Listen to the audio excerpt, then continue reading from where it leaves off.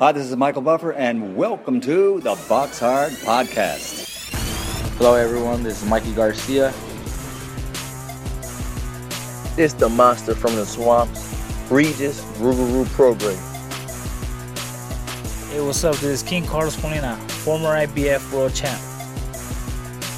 This is Michael, the Bounty Hunter, 2012 Olympian and your people's champ.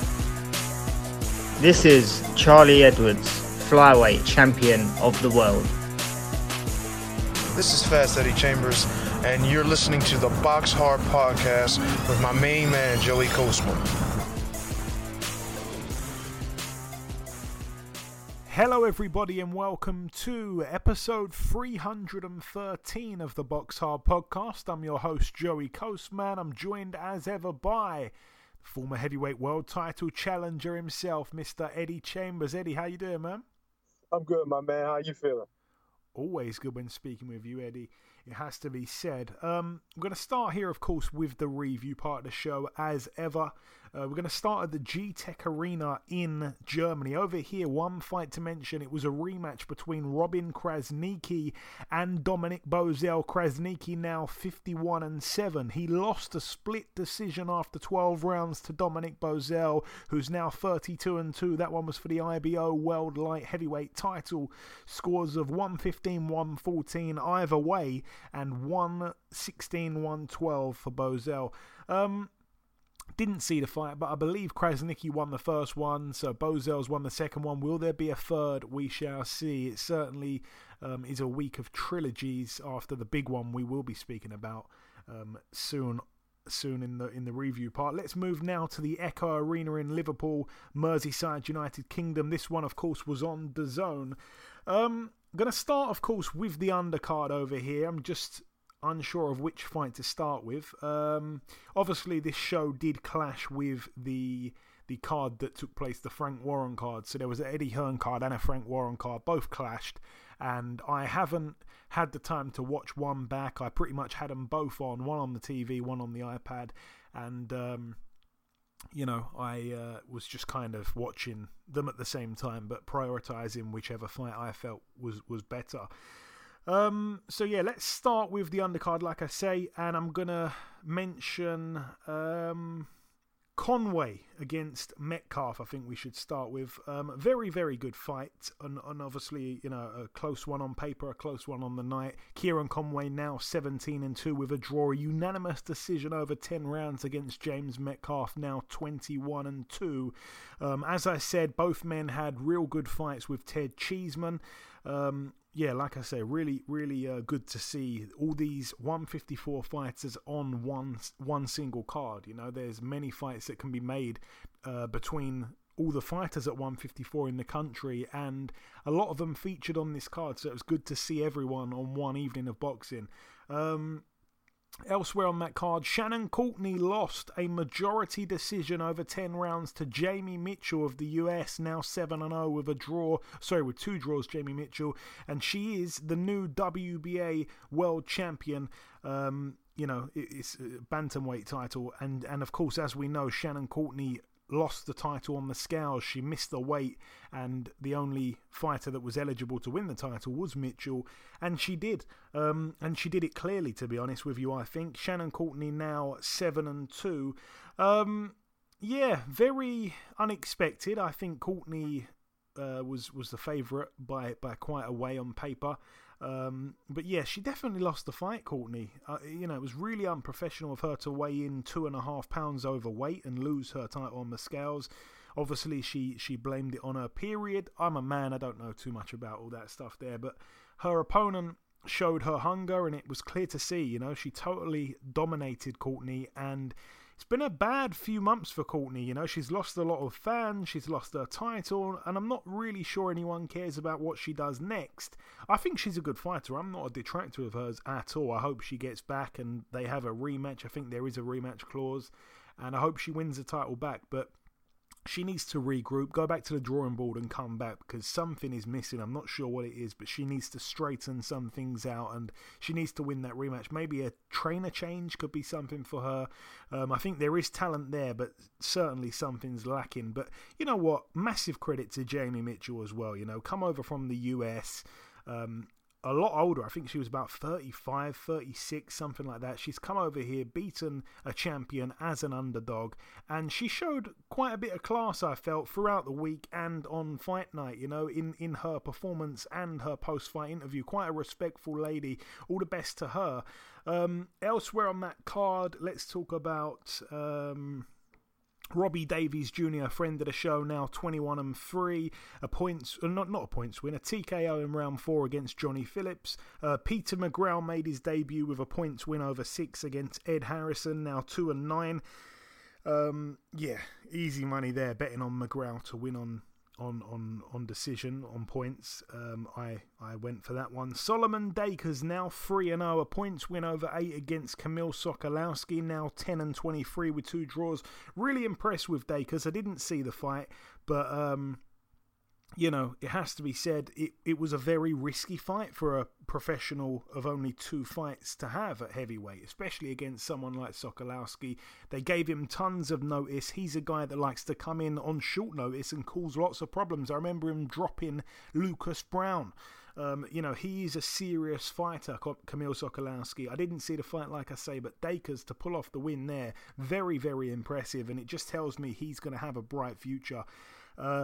What else do we have on that card? We have Luke Willis with a win against Ryland Charlton. He was the underdog. Willis had a point deducted as well in the 10th and final round for holding. Ryland Charlton now 6-2 with a draw. That's 2 losses, I believe, in a row for him. I think he lost to Florian Marku and now to Luke Willis. Willis now 11-0. It seemed to be a lot of underdogs winning on the weekend. As I've mentioned already here, Jamie Mitchell beating Shannon Courtney, that's one. Luke Willis beating Ryland Charlton, that's another one. Ted Cheeseman losing to Troy Williamson, which I'm going to talk about now. TKO in round 10 for Troy Williamson, still undefeated now, 17-0 with a draw. He's the new British super welterweight champion. A left hook to the head to finish things. It was a brutal knockout, and I was stunned because Ted Cheeseman is like the toughest man in the world. Now 17-3 with a draw. Always in a war, Ted Cheeseman. Another fight of the year contender. Right up until the final punch of the fight, it was just so grueling, and like I say, what a knockout. I never understand, because Ted Cheeseman can box. He showed it in like one fight. He can box, but he decides to trade every time, and every fight is a war, and every fight is a fight of the year contender, and his punch resistance, I think, maybe is going, you know. It reminds me a little bit of Sam Eggington in the respect that they both just have wars every single time. But Eggington, I don't know, it seems like he's kind of... he had a little bit of a down patch in his career. Then he seems like he's got almost like a second wind, and he can now be involved in another bunch of wars, and he looks not fresh, but he looks able to beat a lot of guys still. Whereas Cheeseman, I think he's burned out very, very quickly. Very, very quickly. And I'm not sure how much longer he can go on for, if he can at all. But yeah, I did not see him getting knocked out by Williamson. That was a huge shock. Anyway, moving up the card once again, Liam Smith with a win, now 30-3 with a draw. A TKO in round 8 against friend of the show Anthony Fowler, now 15-2. It was for the WBA International Super Welterweight title. Fowler down in the 5th round and in the 8th round. Both boxers as well cut on their left eye. Another really, really, really good fight. Like I say, Smith was cut. I think it was the first round he was cut. Fowler got cut in the 4th round. Fowler started the fight really well. Went down in the 5th. He walked into a right hand. And you could see at that point, after a few rounds, the IQ, the boxing IQ of Smith was coming through. And Fowler was in deep water. He came back. He weathered a bit of a storm after being dropped. And the cut was actually worsening for Smith. But yeah, the pressure, though, that Smith puts on... just pushing Fowler onto the back foot. Such high ring generalship from Smith. He's got that experience. It's just you can't buy experience. And yeah, the left hook put him down again in the 8th round, and it was a big knockout. It kind of came out of nowhere though, because I felt that Fowler was gaining a little bit of momentum the last couple rounds before the knockout. So yeah, a brilliant fight for the city of Liverpool. It's a shame one of them didn't support Everton and one of them didn't support Liverpool. They're both Liverpool fans, but that really would have been interesting. But perhaps it wouldn't have been good for the crowd. There could have been a few fights going on in the crowd if that was the case. But no, brilliant for the city of Liverpool. And yeah, Smith, showed his class, came through with the win, and Anthony Fowler can rebuild, but it is tough. He seems like he hasn't really managed to recapture his amateur style or his amateur success. He just, it's not really clicking as a professional just yet. Anyway, that's the Liverpool bill done, I believe. I think that's all for Liverpool. Just give me a second. Yeah, that is it for Liverpool. Moving out now to the other card in Birmingham at the Utilita Arena, I think it said. Let's start with the undercard over there. We had Callum Johnson move to 20-1, a majority decision after 10 rounds against Server Emuleyev, who's now 24-3. It was for the WBO Global Light Heavyweight title. What a shock performance here. I mean, I couldn't believe what I was seeing. I really expected Callum Johnson to knock this guy out. I felt for a long time that Callum Johnson was the best 175-pound fighter in Britain. His last 2 fights, well, not his last 2, but this fight and the one before that, the 2 fights he's had since joining Frank Warren really haven't been all that good. This one was really bad, and it was bizarre because his opponent had to lose 3 pounds within a couple of hours at the weigh-in because he came in overweight. He lost the 3 pounds somehow, and he had been stopped in one of his 2 losses. He hadn't beaten anyone with any kind of substance. He had a really padded record. And I expected an early knockout for Johnson. A lot of people were even saying 1 round maximum. They're saying his opponent's totally useless. But Callum Johnson, even himself, got hurt a few times. I was really shocked by his performance. I mean, it was very shaky. It was a bad look. And it's left me thinking he needs a title shot now or never, because he does have a big punch, but he's getting hit too much. He looks really flat-footed, and I would say he looks there for the taking. I hope I'm wrong, but he did not look good, and it's been 2 on the bounce now. He's coming off, obviously, a lot of inactivity, but boy, oh boy, he kind of reminds me of a fighter who's still got that big punch, but he's very beatable.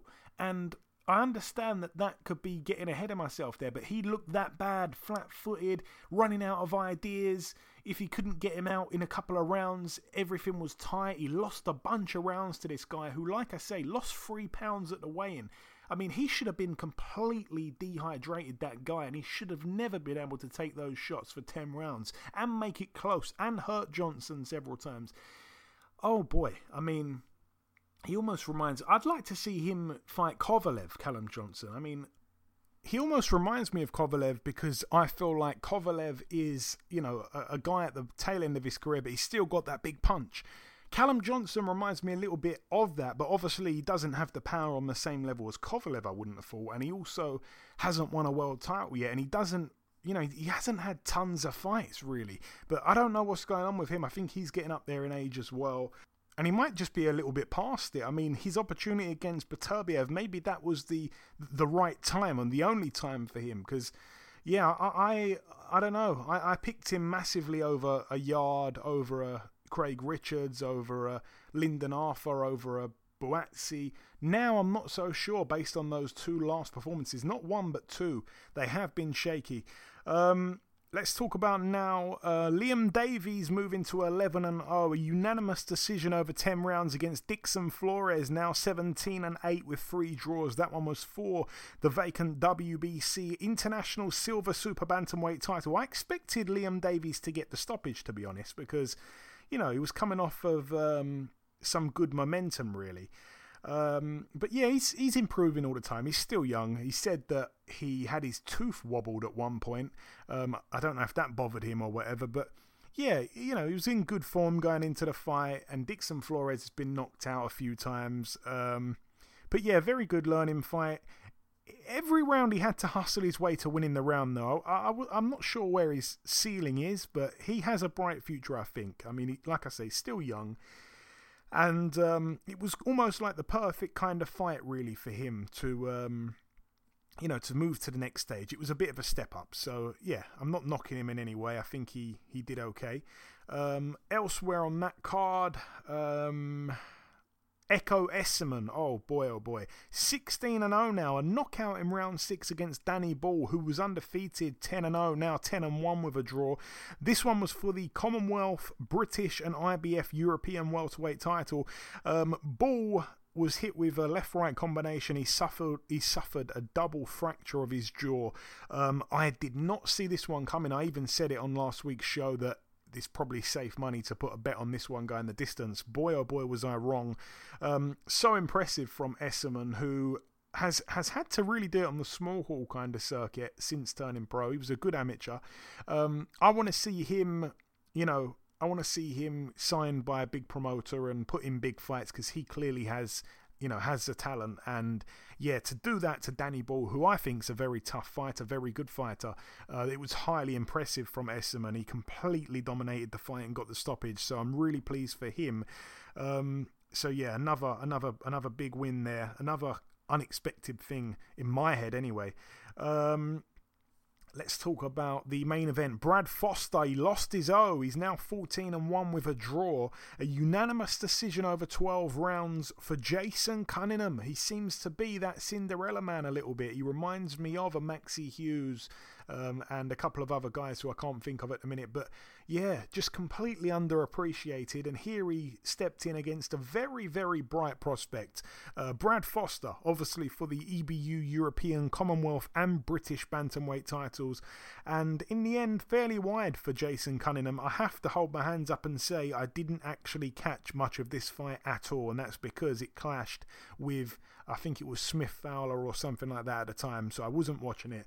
But yeah, I'm upset for Brad Foster, who, like I say, was really impressive against Lucian Reed, looked really explosive and powerful, very strong, and it's upsetting for him because I'm not sure where he goes. He's got a few draws. I mean, it's not the end for him by any means, but he needs to tread carefully now, because even though he had a couple of draws, I think he won at least one of them draws anyway. It shouldn't have been a draw, but he stepped up and he's been pushed along, I guess, quite quickly, fighting for the European this early on. But yeah, he has to be careful. He doesn't want another draw. He doesn't want another loss. I'm not sure where he goes immediately, but there are some big fights for him domestically. But got to give it to Jason Cunningham again. I mean, boy, oh boy, he's beaten Gamal Yafai now and Brad Foster in a row. I mean, he is up there with British domestic level fighter of the year like Maxie Hughes. Yeah, credit to both men. I'm really pleased when I see this kind of thing happen. And once again, that's another underdog winning a fight, because he was the underdog, despite being the European champion, Jason Cunningham. Really, really pleased for him. I'm moving now. I think that's everything for that. I think we're now going to move stateside. Yes, we are. We're going to go to the big one now at the T-Mobile Arena, Las Vegas, Nevada, USA. It was on Fox pay-per-view. It was on BT Sport pay-per-view. Right, let's start with the undercard. Jared Anderson now 10-0, a TKO in round 2 against Vladimir Tereshkin, who was 22-0 with a draw himself. It was for the NABF Junior Heavyweight title. I'm not sure what that one's about. I don't think Tereshkin is much of a junior, especially when they announced that he had sparred both Vitaly and Vladimir Klitschko. But yeah, very pleased for Anderson. Very impressive to get his man out in just 2 rounds. He's a friend of the show. I've always said he's one to watch. He's only 21. And yeah, he beat an experienced 6'6" southpaw who turned pro back in 2007 when Anderson was only 7 years of age. So that is very impressive from Jared Anderson. I can't wait to see him back out again. Robeisy Ramirez, the 2016 Olympian, I think it was, he's now 8-1, a unanimous decision over 10 against the previously undefeated 17-0 Orlando Ruiz, who's now 17-1. It was almost a shutout really for Ramirez. I think he seemed to, everything's clicking for him now as a pro. He suffered that early loss, I think, on his debut, and since then he has really, really improved. I'm pleased for him. Friend of the show, Julian J. Rock Williams, now 27-3 with a draw. He came back after almost 2 years out the ring since losing by knockout in Philly in a homecoming, losing his world title to Jason Rosario. He was back here against Vladimir Hernandez, who had a record of 12-4, now 13-4. A split decision after 10 rounds for Hernandez. Yeah, the rightful winner, Hernandez. I was absolutely shocked with what I was seeing. I was happy that they didn't rob Hernandez because he certainly deserved it. I think J-Rock could be finished. I mean, people were calling for him to retire. It's very sad because I think he was a good fighter who burned out very quickly, but he did have a couple of big fights. But I don't know what it is, but it's all gone wrong very, very quickly. I remember him coming through on the scene, banging people out. He was so exciting, and then, it's just turned around very quickly. Won a world title, did very well to win it, loses to Banana, and now loses to this guy here who he should have never, ever lost to. Very sad for him. Moving on,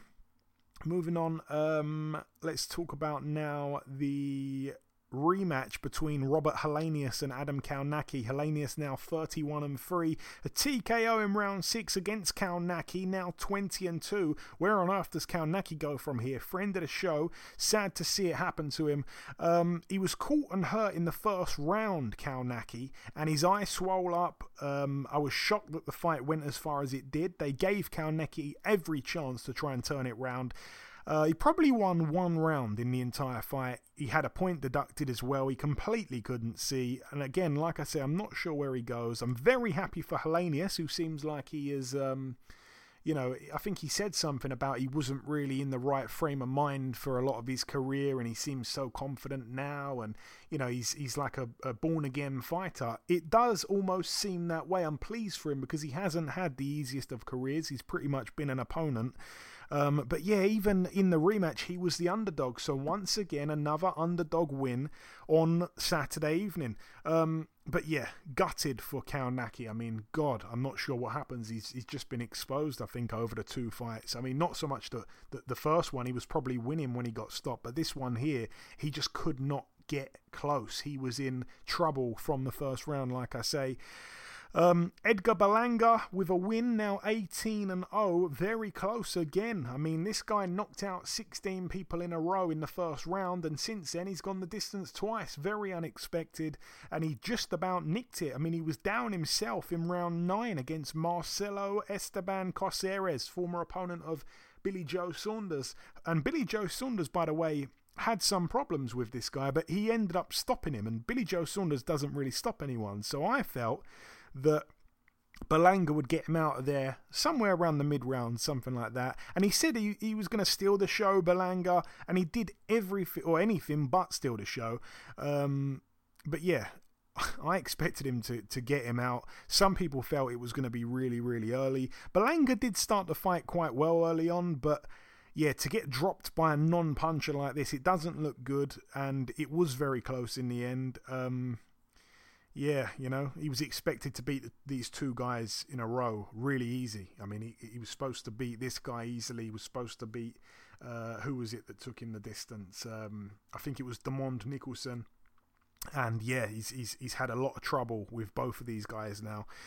And elsewhere on the card, Efia Jagba lost his O against Frank Sanchez, who's now 19-0. He defends his unbeaten streak. One man had to lose their O. It was Efia Jagba of Nigeria. Down in round 7, a Jagba. It was for the WBC Continental Americas heavyweight title and the WBO NABO heavyweight title. I secretly fancied a Jagba to win, but obviously I got it quite wrong. I didn't see much of this fight. I've got to hold my hands up. I only saw a few rounds. It looked pretty good, while it lasted.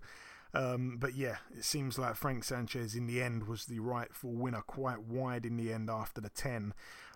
But yeah, that's it for all of that. We're now going to move on to the big one. Tyson Fury now 31-0 with one draw, still undefeated. He knocked out in round 11 Deontay Wilder, now 42-2 with a draw. Wilder down in round 3, Fury down twice in round 4, Wilder down in round 10, and then Wilder down for the final time, down and out in round 11. I'm going to come to you first, Eddie, for this one, and then I'm going to say my piece. It was such a brilliant fight, one of the best heavyweight fights we've seen probably in history, maybe, but certainly it's one of the best fights of the year.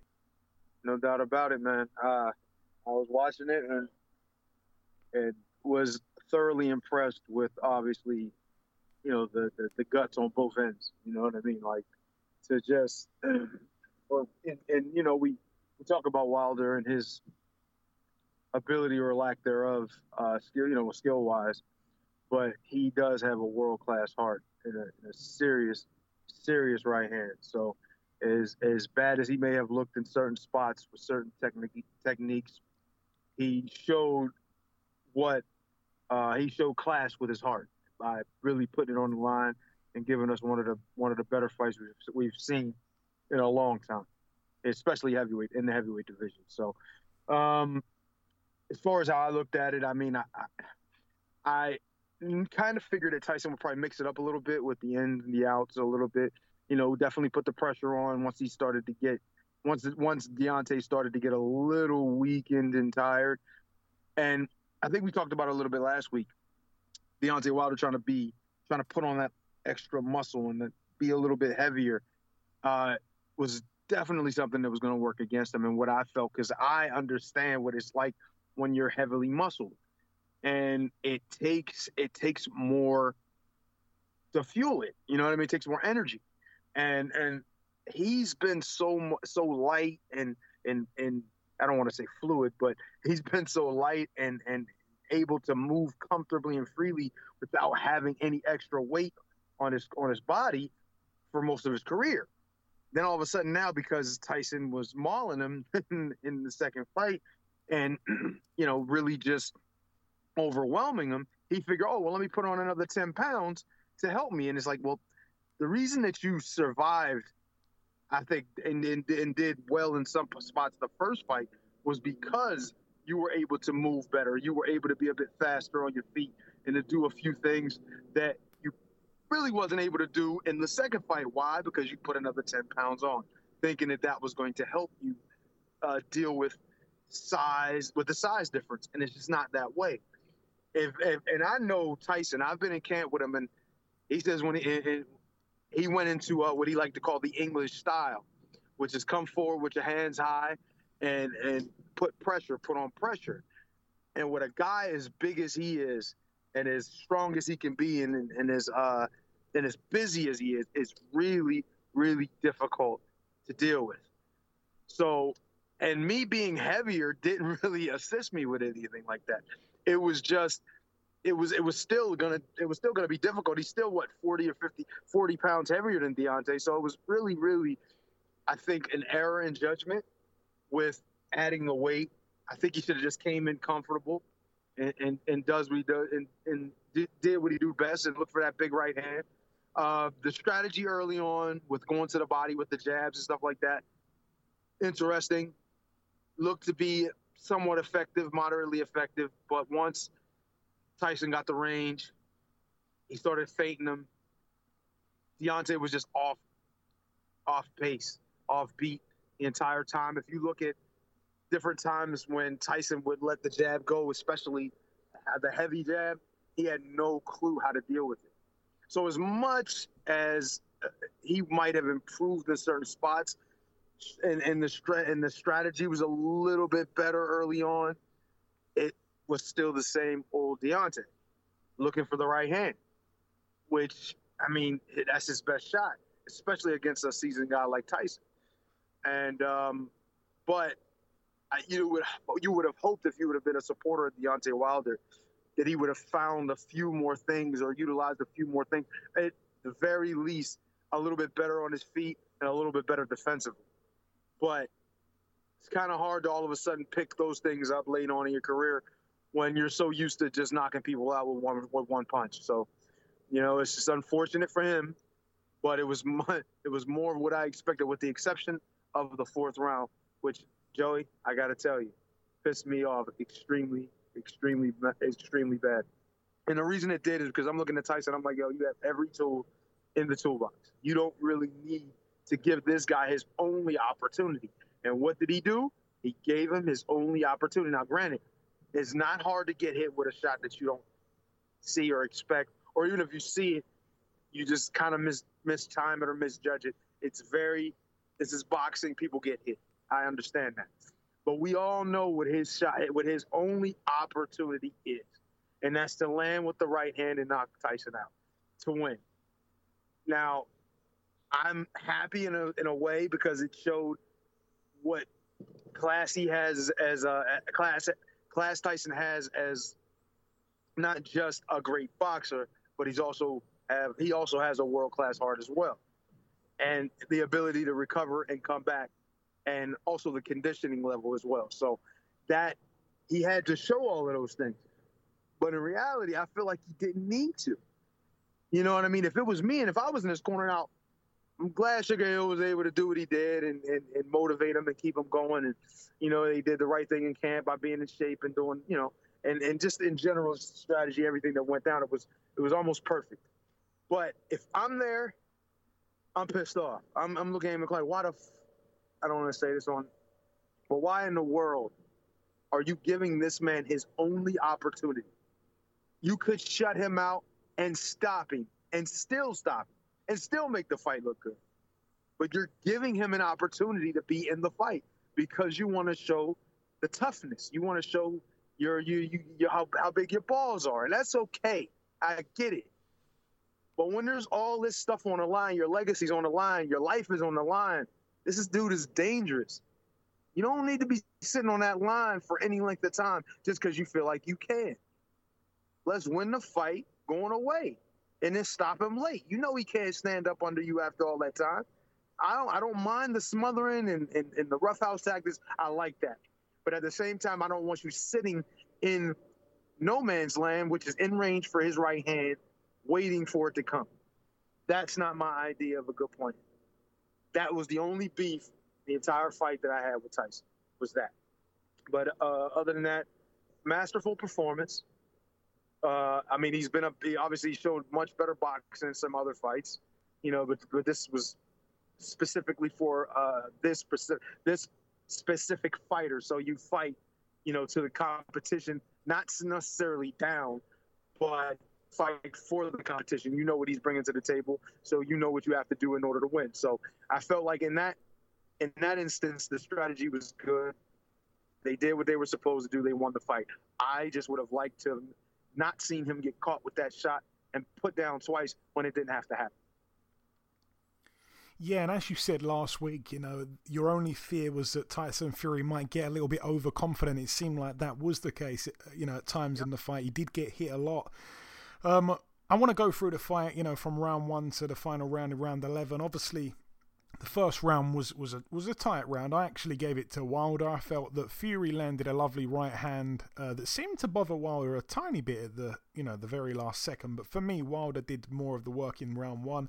Round 2, some people gave this to Wilder, but I gave it to Fury. I didn't think there was much in it. Wilder did come close with a couple of right hands. It was edge of the seat stuff for the whole thing. Like, literally, my hands were shaking. I get so nervous watching Fury fight, especially when it's in with a puncher like Wilder. Obviously, round 3, a huge round. Down goes Wilder. I felt that Fury was actually in a little bit of danger himself before the shot landed, and obviously Wilder, when he got dropped, he got saved by the bell. It was a right hand over the, behind the ear, similar to the shot that put him down in the second fight, the first knockdown in the second fight. And then round 4, when everyone's kind of expecting Fury to come out and maybe finish Wilder because he got saved by the bell, down Fury goes, and it was out of nowhere, and Fury, as you say, got too overconfident. He was lucky, I think, to have not been hit a lot cleaner as well, because he took it kind of flush, but it could have been cleaner. And his hands weren't really coming up to defend himself, particularly with the second one. They both looked quite tired as well at that point. And I think it was like a temple shot as well. The second knockdown was kind of messy. I can't remember what punch it was now, but yeah, he seemed to be in a whole heap of trouble in round 4, Fury. Round 5, Fury came out. I think he won the round. There wasn't much in it, but Wilder wasn't really connecting with big shots. He was coming close. It was scary, but Fury did seem to have his wits about him. He had a clear head. Round 6 I gave to Fury. Round 7, Fury was doing a lot of leaning, landing better shots. Wilder looked really tired. He was fighting in bursts, but again, those bursts contain the 1-2, and as long as he can throw a right hand, he is dangerous till the end, Mr. Wilder. I felt the referee, Russell Mora, was doing everything he could to try and go against Fury, whether it was like slapping Fury on the back to break him up for some reason. I don't know why he kept doing that. Every time he'd break them apart, he'd push Fury onto his back foot. I didn't like the refereeing from Russell Moore. It seemed very biased in my opinion. I haven't seen anyone else mention that. I just felt he was way too hands-on with Fury, telling him off about things when he could have told Wilder off many times for just little things. Every chance he could get to put hands on Fury or tell him off, he did. Round 8, a Fury round. Wilder again showed what an unbelievable chin he's got. Fury was pouring it out. Wilder, like I say, still dangerous in round 8.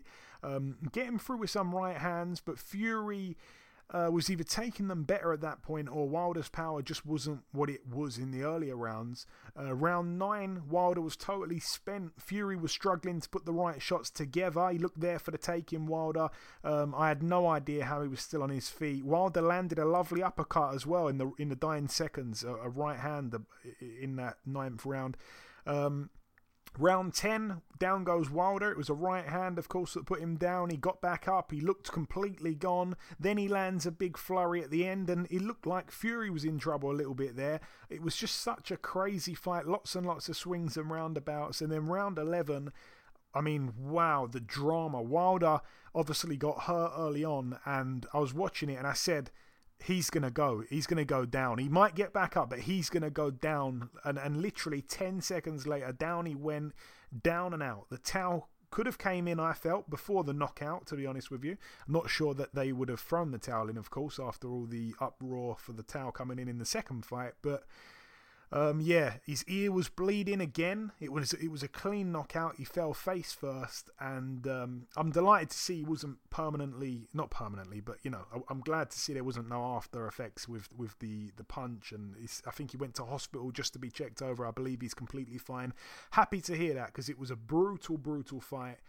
And yeah, I'm so happy, of course, for Tyson Fury to get that win. We never need to talk about Fury Wilder again. He did what he set out to do. He got the knockout win in great fashion, and all he has to do now, I mean, he could retire right now. I think, for me, he didn't even have to beat Wilder on this occasion to prove to me he's the best heavyweight in the world. But for some reason, beating him again here has made people further believe that he's a great champion. I don't know why. He completely steamrolled him last time.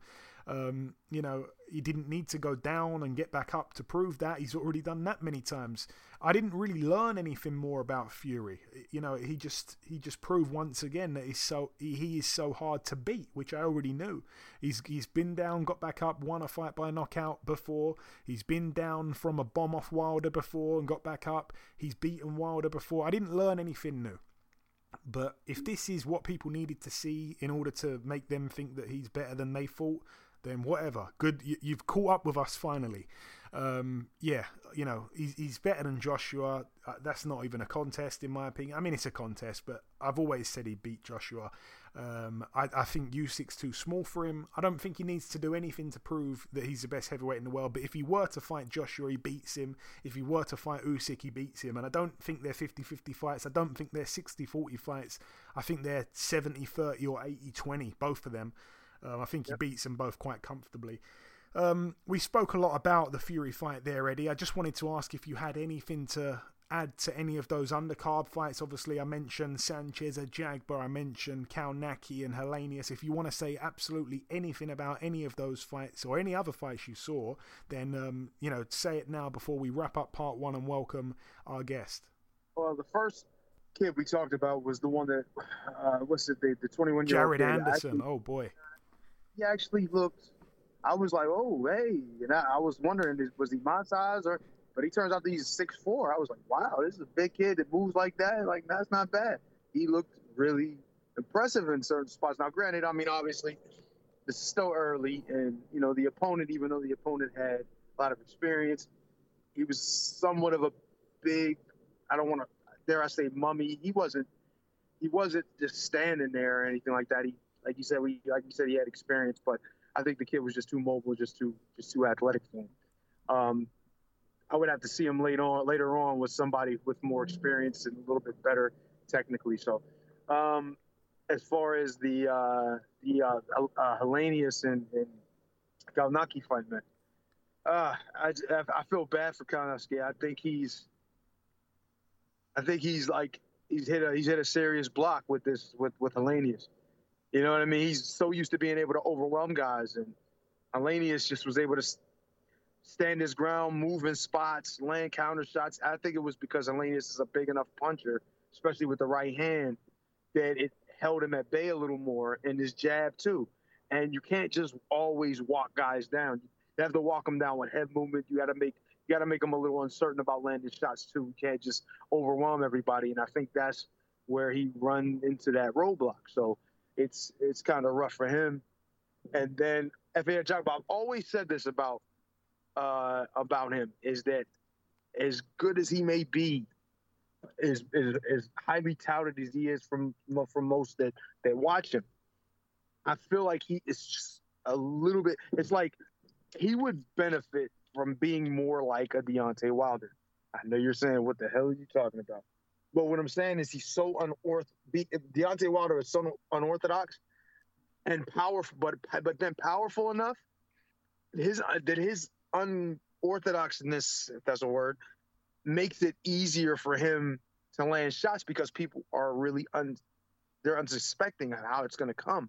Comes from weird angles. He comes at weird times just because he's not a normal basic fighter. But if you look at F.A. Ajagba, he has a decent amount of skills, but very, very basic. One punch at a time, maybe two, plodding, not fast. You know what I mean? He's big target. It's very difficult for me to look at him and then say, you see Frank Sanchez and then say, oh, he's going to beat Frank Sanchez. No, I just never would. Frank Sanchez is a Cuban heavyweight from the Cuban background. He's going to move. He's going to have more technical ability. He's going to be a little bit faster. A lot faster, obviously, in this situation, and creative with his angles and movement and different things. And I just saw it coming. The only thing about Frank Sanchez that bothered me is he moved a little too much. I feel like he took away. There was so much more that he could have been doing. He didn't need to use that much range the entire time. And there wasn't a lot going on, I felt like, in that fight in general. Like if you watch it, and I watched it almost like without sound because I was watching it in Russian because for whatever reason I couldn't buy it, and I had to try to stream it, and it was it was in Russian for whatever reason where I'm at. So I couldn't really hear the commentary, the normal commentary and all of that, nor the punches. The volume wasn't really that loud, so it was almost like watching it without sound. And if you would have watched it like that, you would have seen what I'm talking about. There just wasn't a lot going on. Periodically, he would land good shots and he would do the stuff that he can do, the talent that he has, the ability he has. And once again, you look at Ajagba and he's watching. He's just standing there watching. He's walking him down. He's trying to be, on his case, and he's trying to throw big shots and trying to counter punch, but that's just really not his game. He's a come forward destroyer. I'm just going to beat you down with one, maybe two punches, and I'm eventually going to get a highlight reel knockout. That's not how it is in the high level. Once you move up to the higher level, you got to have different elements. And I think that's where he's going to really struggle. You know what I mean? But Frank Sanchez, he's just got to cut down some of the movement, get involved. I mean, kind of get involved, but not putting yourself out. But don't put yourself out there to get hit. But don't not moving too much, because that's gonna really, people aren't gonna want to see that. That's just my opinion. It's gonna be it's a little too crazy. The difference between him and Ortiz is Ortiz got involved. He still is a good boxer, but he got involved. And I think Sanchez needs to take a bigger page out of Ortiz's book and not go crazy with the movement. That's pretty much what I've seen. All good fights. All interesting fights. Card was stacked. I was happy that I was able to see it. Well, there we go. There is Fast Eddie's analysis of last Saturday night's events. That is it, though, for the review part of the show. The final thing for me to do just before we wrap up part one is to welcome our sole guest on this week's podcast. Ladies and gentlemen, please welcome the new British super welterweight champion. It is, of course, Mr. Troy Williamson. Troy, welcome to the show, my man. Hello, man. Thank you for having me. How are you doing? Very good that I'm speaking with you. I want to obviously start with what happened Saturday night in Liverpool. Sum up the fight for me if you can, Troy, from your point of view inside the ropes. I thought it was a very close fight when I was in there. Very competitive fight. We knew what sort of fighter Ted was, great champion, and I knew that I had to be on my A game, which I was. So yeah, I'm really pleased with the result and extremely pleased with the ending. First person to stop Ted Cheeseman and to do it in brutal fashion, which is always good for the fans on the outside watching. And I've got to say, I mean, I didn't expect you to knock Cheeseman out. I didn't think it was possible for anyone to knock Ted Cheeseman out. He's such a tough guy. Obviously, you deserve huge amounts of credit, not only for that left hand that finished him, but for your entire performance, especially being the underdog in this one as well. Yes, a lot of people doubted me. A lot of people doubted my capabilities. That's just basically because I've not had a chance to showcase what I'm all about. I've not had the exposure, and I've not had I've not been promoted properly, if I'm completely honest. So to get the exposure and to get the opportunity, and to do what I did in the fashion that I did it in, it's got a lot of people talking, and obviously now I'm getting the recognition that I truly believe that I deserve. Yeah, I think so as well. Obviously, Cheeseman has always had that style where every fight is a war, every fight is a fight of the year contender. But of course, every fight puts significant miles on his clock. Your win over him, Troy, has got people now saying he should perhaps hang up the gloves. Do you have any thoughts on that at all? I'm not Ted Cheeseman, so I don't know how he feels. He should have. His team should know. Him and his team and his family and close friends should know when it is time to hang up the gloves. I can't comment on that because I'm not him. I'm not part of his team. But it's the first I've heard, to tell you the truth. Yeah, I think he put out a post where he said he's gonna, spend some time away from the gym, have a long think about what his next move will be, and a lot of people, I guess, are speculating. Anyways, winning that Lonsdale belt, Troy, what does that mean to you? Obviously, the title has such history behind it. How does it feel? What does it mean? It's a dream come true. I said before, for any British boxer's dream to become a British champion. So yeah, to do that and to beat a great champion instead, I'm really pleased. Just like a stepping stone for where I want to be, and that's a world champion. Yeah, you mentioned there about it being a stepping stone. I was going to say, some people use the British title as a springboard to see how far they can jump. They win a British title, they want to jump straight into a world title fight like Craig Richards did against Bivol, let's say. But others don't do this. Some people attempt to win the belt outright. Obviously, you've got a world ranking. Do you know at the moment what your immediate plan will be? No, I don't have a clue. Obviously, at the minute, I'm just going to have a well-deserved little break. I'll have a couple of weeks out of the gym. And then, sit down with my team and see what happens next. And you said that you felt you'd been promoted, not promoted good enough, I guess. I wanted to ask you, obviously, you wound up on an Eddie Hearn show here. Are you no longer with Frank now? No, that's just because Eddie Hearn won the purse bids. That's all that was. So you're still with Frank? I'm having talks about my future at the minute. Okay. And what was fantastic about that card in Liverpool on Saturday was that it showcased 6 of our best super welterweights in the country. Obviously, you, Cheeseman, Fowler, Liam Smith, Conway, Metcalf. Do you have any interest in fighting any of those guys? Obviously, you've also got the likes of the undefeated Hamza Shiraz, Scott Fitzgerald. It's such a brilliant scene domestically. Yeah, the super welterweight division domestically and on the world scene is fire. It's the best division out there, in my opinion. Of course, I have plans of fighting them guys. I've said I'm not one to look down on an opportunity. All great fights, and whichever one makes sense, then we'll take that one. I've just seen that Fowler's moving up to middleweight, so that one's out the window. But all the others that you mentioned are all great fights. And ideally, Troy, obviously, it was a great fight the other night. You delivered shots, you took some shots as well. It wasn't the easiest of nights for either of you. How soon could you be out, ideally, back to 100%? When would that be? It'd be nice to get back out just before Christmas. Would be nice. But, like I said, obviously, I'll have a couple of weeks off and then I'll sit down and see where we go. But yeah, it'd be nice to get out before Christmas and then I can enjoy Christmas. Otherwise, I'm training over Christmas, ready to be fighting maybe January, February. So we'll see. And I want to ask you as well, a few hours after your fight, were you pumped enough from your win in order to stay up for the big one, stateside Fury Wilder, or did you sleep and miss it all? Yeah, I watched it the following morning. Unbelievable, wasn't it? Another great fight. Yeah. Do you want to give a little more insight? I mean, what did you make of the actual fight itself? Obviously, Fury just once again, unbelievable. I thought, it was very entertaining fight. I predicted the outcome. I thought Fury would win by TKO. Yeah. But yeah, it was a great fight.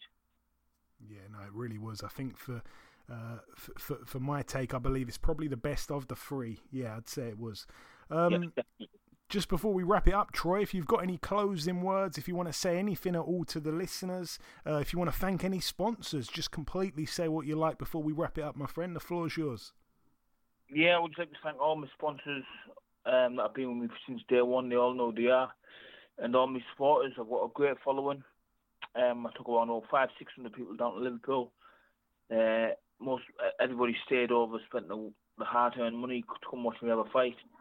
Stayed over, so yeah, it was a pretty expensive weekend for most, but they've done that because obviously they love coming to watch me fight, and the sport's unbelievable. Back at home, I had the full of the North East behind me, all of that out, and then Teesside, Middlesbrough, so I can't thank. I'm still trying to get through all the messages now. I've got WhatsApp messages and social media messages that I haven't even opened because there's too many, but I will get back to everybody. It just takes time, so I'd just like to give a big, massive thank you to everybody that supported me.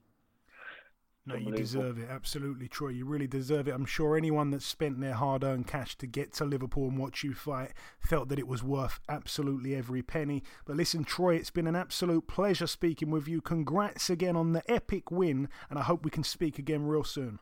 Yes, thank you very much.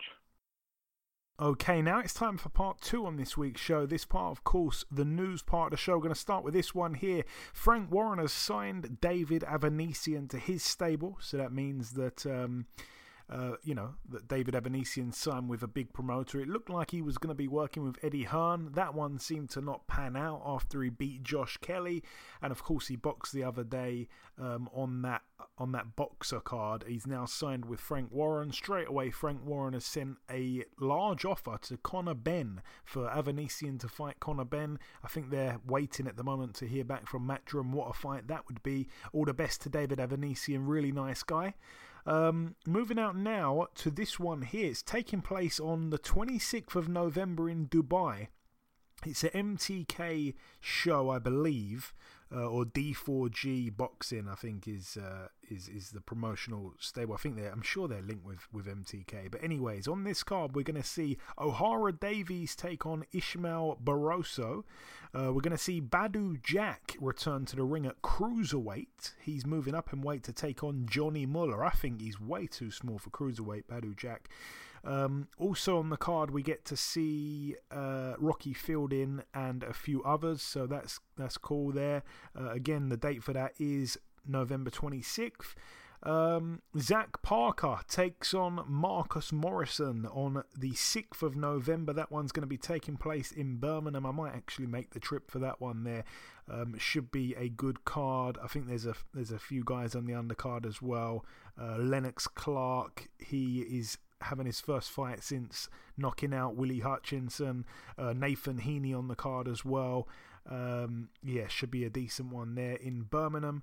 Artur Beterbiev is defending his light heavyweight titles against Marcus Brown, December 17th. I believe that's a Friday, and it's going down there in Montreal, Canada, at the Bell Centre. So interesting fight there, Beterbiev Brown. Very, very, very good one. I actually think I might favour Brown in that one, believe it or not. And in other news, a fight card that's been announced for the 20th of November in Wembley. On the card, we have Caroline Dubois making her debut. We've got Florian Marcoux defending his IBF International welterweight title. We've got Richard Riakporhe taking on Olan Rawaju Duradola. That one for the WBC Silver Cruiserweight title. That's a tough fight back there for Riakporhe, especially after not looking too good the other week. And I believe the top of the bill is Hosea Burton, 26-2 against Dan Aziz, 14-0 for the vacant British light heavyweight title. So some great fights been announced there. But anyway, that's it for the news part of the show. Moving on now to the preview part. We're going to start here with a card that takes place tomorrow at the Pechanga Arena in San Diego, California, USA. Over here, for the WBO featherweight world title, Emmanuel Navarrete, very good fighter, 34-1 in a 12-rounder against Joet Gonzalez, 24-1. Of course, Gonzalez' sole loss came to Shakur Stevenson in a world title fight. He's back. He's an underdog. I'm expecting Navarrete to have way too much for Gonzalez. Not sure he'll stop him, but he should be able to overwhelm him like he does most of his opponents, Navarrete. Moving out now to Riga, Latvia. Over here, a defense of Bradis' IBF World Cruiserweight title. Maris Bradis, 27-1. The one loss came to Alexander Usyk. He takes on Artur Mann, who's 17-1. He got knocked out in his one loss to Kevin Lerena, I want to say, if that's the right guy. That's over 12 rounds there. Again, I'd expect Bradis to win that hands down. Moving out now to the Newcastle Arena. This one's going to be on Sky Sports. Over here on the undercard, we have Bradley Ray, friend of the show, 10-0 in an 8-rounder against Jez Smith, 13-3 with a draw. The brilliant story behind this fight is that Bradley Ray was looking for an opponent. Jez Smith called him out on Twitter. About 3 days later, the fight's made and it's happening. Fantastic to see. And note to self, don't call out Bradley Ray, because he will throw a contract your way within about 24 hours or maybe 30 hours, and you'll have a contract in front of you. So that's cool. Elsewhere on the card, Lewis Ritson, 21-2 in a good fight against Hank Lundy, 31-9 with a draw, over 8 rounds there. That has got points written all over it for me, but Lewis Ritson hasn't looked fantastic since moving up to 140, and Hank Lundy, we know, had a decent fight, albeit losing, but a decent fight against Jose Zepeda last time out. He's certainly not done, and we know he's a tough guy. I think he's only been stopped by Crawford. He might have been stopped once more, but I'm not sure. Should be a great fight. All the best to Hank Lundy. He's a friend of the show, so I'm supporting him in that one. Chris Eubank Jr. gets out as well, 30-2 in a 10-rounder against a late replacement, Wanik Aldijan, who's 28-1.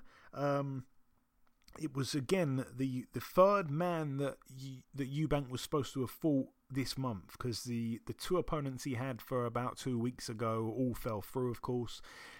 Then he's now got this guy, Wanik Aldijan, completely padded record. Almost reminds me of Arnold the Cobra, who David Hay fought years ago. That Arnold Gurjaj guy, where he managed to get like 28 or 29 or 30 wins against complete unheard of people. That is pretty much what Aldijan's done. So Eubank Jr. should obliterate this guy here. We've got a female world title fight. Savannah Marshall 10-0 taking on Lolita Musea, who's 16-0 over 10 2-minute rounds there. Again, I'm expecting Marshall to have too much for Musea. I'm expecting a KO. Musea, really and truly, even though she's undefeated, she is really and truly a welterweight. She's moving up here to middleweight, and Savannah Marshall is big. You know, that should not go the distance. And I'm not sure if it's the main event, but I'm gonna treat it as if it is the main event. A heavyweight attraction: Hughie Fury 25-3 in a 12-rounder against Christian Hammer 26-7. Since being knocked out by Tyson Fury all those years ago, Christian Hammer has proved himself quite a capable fighter, really. You know, going the distance with the likes of Luis Ortiz and Alexander Povetkin. Should be interesting. It's a very tough test, I think, for Hughie Fury there. But if he is a good fighter, if he has it, then he should beat Christian Hammer. So I'm pulling for Fury to win, of course. He shouldn't. You know, he should come through with flying colours. He shouldn't really be troubled too much from Hammer. It shouldn't be a close fight. He should come through this fight here, but it's a good kind of fight for him. I quite like it. It's a good fight. All the best to Hughie Fury. I think he wins that on points. Again, if you want to back what I'm saying here, if you want to maybe place a bet, I'm saying Fury points, Savannah Marshall knockout, Chris Eubank Jr. knockout, Ritson and Lundy, I think that goes the distance. So they're my picks on that one there. Moving out now to Fresno, California, USA. This one's going to be on DAZN. We have on the undercard the prospect, undefeated Diego Pacheco, 12-0 in an 8-rounder against Lucas de Abreu, who's 12-0. Both 12-0. Somebody's I must go over 8 rounds there. We've got Mark Castro, 3-0 in a 6-rounder. The prospect gets in with Angel Luna, who's 14-7 with a draw. We've got Nikita Ababi, 10-0 in an 8-rounder against Sani Duverson, who's 11-4 with 2 draws. Seen that name before, can't remember where. We've got Jesse Bam Rodriguez, the brother of Joshua Franco. He was supposed to be boxing for a world title. The fight's fallen through. He now gets in with Jose Burgos, who's 18-4 with a draw. That's over 10 rounds there. Jesse Bam Rodriguez 13-0. We've got Brock Jarvis 19-0 in a 10-rounder against Alejandro Rodriguez 13-4 with 2 draws. We've got Elwin Soto 19-1 defending his WBO World Light Flyweight title against Jonathan Gonzalez 24-3 with a draw. And the main event, the main attraction, one of my favourite fighters in the world, Mikey Garcia, returns to the ring 40-1. The one loss, of course, to Errol Spence in a 10-rounder here against Spain's very own Sandor Martin 38-2. Combining them records, that is a combination there of 78 wins, 3 losses. Sandor Martin, little bit padded, not a bad fighter at all. I think he beat a Brit last time out, if I'm not mistaken. I'm sure he beat I think it was K Prosper. But you know, he's a good fighter, but there are levels, and for me, Mikey Garcia is a fabulous fighter, one of the very best pound for pound fighters in the world. However, we haven't seen too much of him since losing to Errol Spence. I know he had the fight with Jesse Vargas, he won that one, but he has been very inactive and he has blown up in weight. I've seen pictures of him where he looks very rounded, let's say.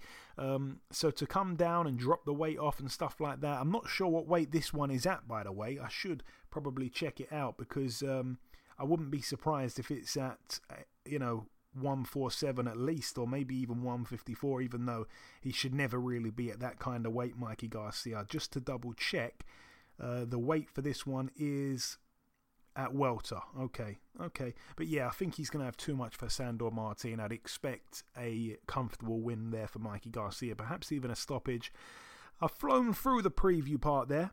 Of course, in part 1 we did the review part, we brought you a guest, and in part 2 I've done the news part and the preview, and I've just whizzed through there. The final thing for me to do now is to come in with the outro, which I'll do in just a few seconds. Okay, and this wraps up episode 313 of the Box Hard Podcast. I've been your host, Joey Coastman. Eddie Chambers has been with me for the duration of the show. A huge thank you to our special guest, the new British Super Welterweight champion, Troy Williamson. The biggest thanks of all, though, goes out to you, the listeners. There has been a couple of pieces of news break whilst we've been recording the show. The Ritson vs Lundy fight is reportedly off due to Ritson falling ill at the last minute. I'm gutted for Hank Lundy. That, I think, was going to be a great fight. In other news, Kid Galahad is making his first defence of his IBF featherweight world title on November 13th against Kiko Martinez in Sheffield, so that's a homecoming there for Galahad. On the undercard, Terry Harper defends her title against America's Alicia Baumgardner. Chris Billum-Smith and Hopi Price also to feature on that undercard there, amongst others. On December 4th, Frank Warren will stage the Arthur Yard 2 rematch at the Copper Box in London. No undercard announced just yet, but what a fight that's going to be. And finally, I'd like to thank our sponsors, Manscaped. Remember to visit manscaped.com and use the promo code BOXHARD for 20% off plus free shipping. You will find some amazing products on there if you haven't already looked, and you probably didn't think you'd need them, but trust me, I will guarantee they are worth every single penny, especially with that 20% off code. But that's about everything from myself. Enjoy your weekends, people. Stay safe, and we shall see you all again next week.